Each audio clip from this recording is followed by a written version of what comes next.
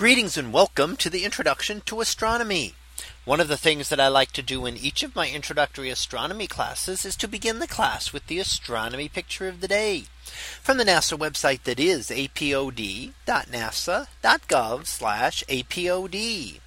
And today's picture for June 17th of 2022. Well, it is titled "Good Morning Planets from Chile." So what do we see here? Well, here is the recent view in the sky from Chile, taken just a couple of days ago on June the 15th.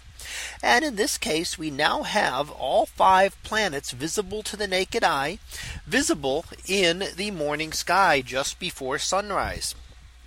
So our sun would be off the screen down to the bottom here. And the planets in this case actually happen to be in order of distance from the sun.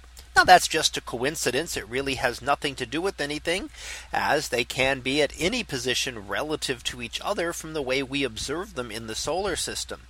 But here we have very low down Mercury, and Mercury, the hardest of the planets to be able to see, because it is so close to the sun and never gets very far away from it.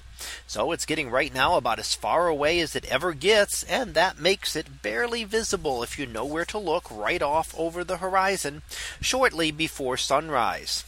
Up above that and to the left, and even much easier to see, is the planet Venus. Venus, the brightest object in the sky after the sun and the moon. Very easy to see in the morning sky right now. And as we go further up, we see the red planet Mars and the largest planet in the solar system, Jupiter, relatively close together there. And then way up to the upper left hand side, we see Saturn, the great ringed planet out in the sky. Now these are the 5 planets that were known to ancient astronomers. So these are the 5 that were originally seen and are the 5 that can be seen with the naked eye. The next planet to have been discovered would have been actually Earth. Identifying Earth as being a planet would have made it the 6th planet. And then Uranus, discovered in the 1700s, and Neptune in the 1800s, then round out the 8 planets currently known in our solar system.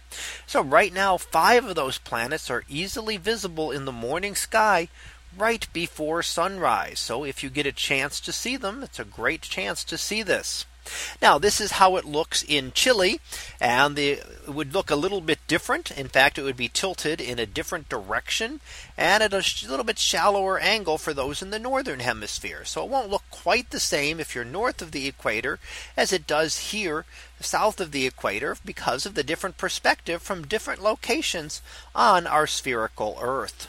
So that was our picture of the day for June 17th of 2022. It was titled "Good Morning Planets from Chile." We'll be back again tomorrow for the next picture. So until then, have a great day, everyone, and I will see you in class.